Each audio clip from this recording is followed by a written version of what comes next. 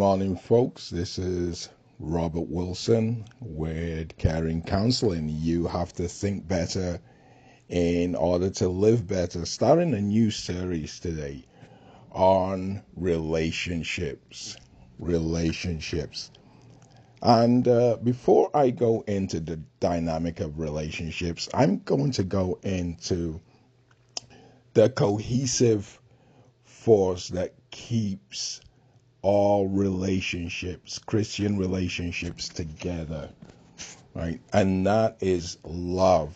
Love is like glue. So we are going to talk about love today. So what is love? Remember there was a song, I think it was by Foreigner, and they said, I want to know what love is. I want you to show me. Right? They didn't say I want you to tell me. I want you to show me. There's a great scripture, Romans 5 verse 8. And God demonstrated his love for us, that while we were yet sinners, Christ died for us. What is a sinner? A sinner is an enemy of God. So while we were yet enemies of God, Christ died for us. So what is love? What is love? And I'm talking about Christian love, because the world's version of love clearly is maladaptive. But the Christian love is unconditional. It's a commitment. It's a commitment to want the highest good for someone, right? There's no jealousy, arrogance, bitterness, revenge, evil, or anything like that in love. It's the highest good. And the entire New Testament is essentially about Jesus's love for this community of believers that are going to spend eternity with him. So love is the highest good. It's a commitment that one makes. It's not a feeling. It's not an emotion. Those are fleeting. Because if it was an emotion, because emotions are vacillate, you would be loving someone, then you wouldn't, loving someone, then you wouldn't. No, it's actually a commitment that you keep regardless of the other person. In fact, love is dependent upon the person who is doing the loving, not the person who is being loved. So it's an active verb there. When we start talking about loving, it's something that you're doing active. The person who's being loved can be passive, because they don't have to do anything back to deserve, to warrant that unconditional love. God, as I said, God gives us unconditional love without us doing anything. In fact, with us being immersed in evil deeds, right? As I said, sin is evil to God. So love is dependent upon the person that's doing the loving, not the one that's being loved. It's got nothing to do with merit, deserving, undeserving. No, it's everything to do with the person being loved. And we know that Jesus tells us to pray for our enemies and pray for those that spitefully use us, right? I mean, a lot of Christians in the church would say, well, I'm not going to allow someone to use me, right? That is not being used in terms of divine love. Divine love continues regardless of the actions of the person being loved. The person doesn't need to appreciate it. The person doesn't need to do anything. The person just needs to be a person. That is it. You know, the Bible says that we love God because he first loved us. Our natural function as creatures was to be love for each other.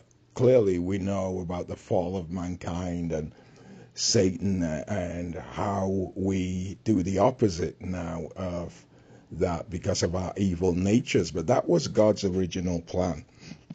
And life was to be all about relationships, right? That was the number one thing. In counseling, I tell people that you've always got to remember the relationship is bigger than the issue. So no issue should cause the relationship to be severed, because the relationship is the most important thing. That's where all of the value is. That's what's precious, the relationship, not the issue. And I know many of us get it the wrong way around, but it's the relationship. When wronged, love enables us to forgive because we've committed. We have committed, I am going to love you regardless. I am not going to love you because you are lovable. I am going to love you because it's a command from God that I love you. And I'm committing to that, and I'm trusting God to enable me to love you. There are no ulterior motives in love. Love is transparent. It is transparent, and it is exercised because of the imperative from God that we are to love others, right? Bible says that God so loved the world that he gave his only son, that whoever believed in him should not perish but have eternal life.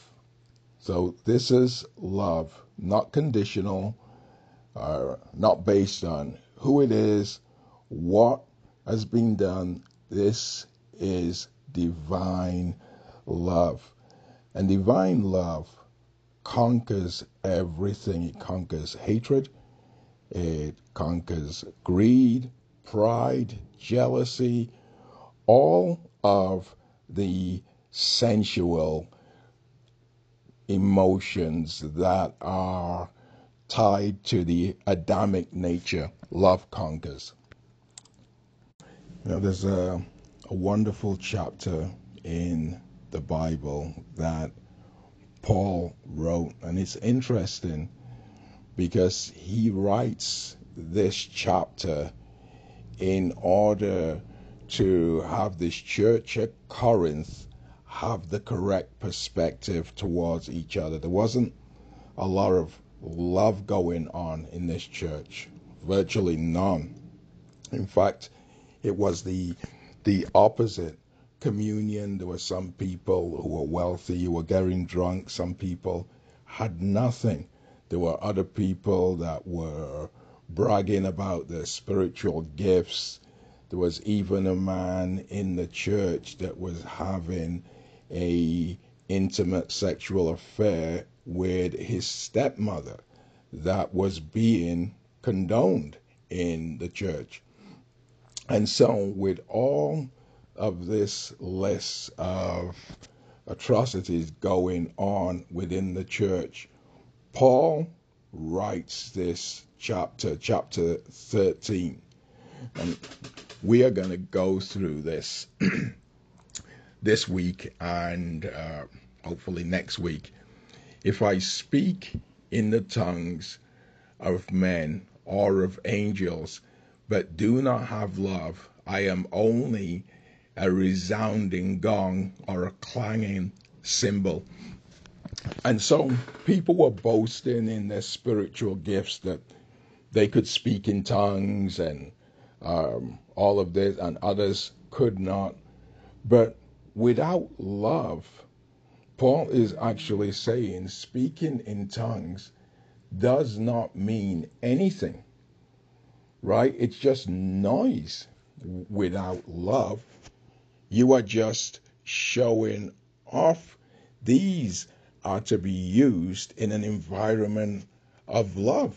If they're not being used, they are being abused, right? So if I speak in the tongues of men or of angels, but do not have love, I am only a resounding gong or a clanging cymbal. Verse 1 says, if I have the gift of prophecy and can fathom all mysteries and all knowledge, and if I have a faith that can move mountains, but do not have love, I am nothing. So it doesn't matter whether somebody has a spiritual gift of prophecy or words of wisdom, knowledge, has great faith. Without love, it is just garbage. It means nothing, because the intent is to be love. This is the character of God, the one who gives these gifts. So if these gifts are not utilized with the intent of love, then somebody is just performing. Really, they are just tricks and don't mean anything. And so it's very important that the intent is love, and that they are utilized in a loving way. They were bragging about their gifts in this church. Verse 3, if I give all I possess to the poor and give over my body to hardship that I may boast, but do not have love, I gain nothing. So this is how God sees us. He sees us in love. He sees us utilizing love. The intent, the end game, everything is love. It starts and it ends with love, whatever we do. Not to get recognized, but because we are demonstrating the love of God. And love is demonstrative, right? So I am going to continue next week. In the meantime, tell others about this very, very important message to tune in. Love, I am going to say, is the basis of what we believe. So have others tune in next week, and we continue this message.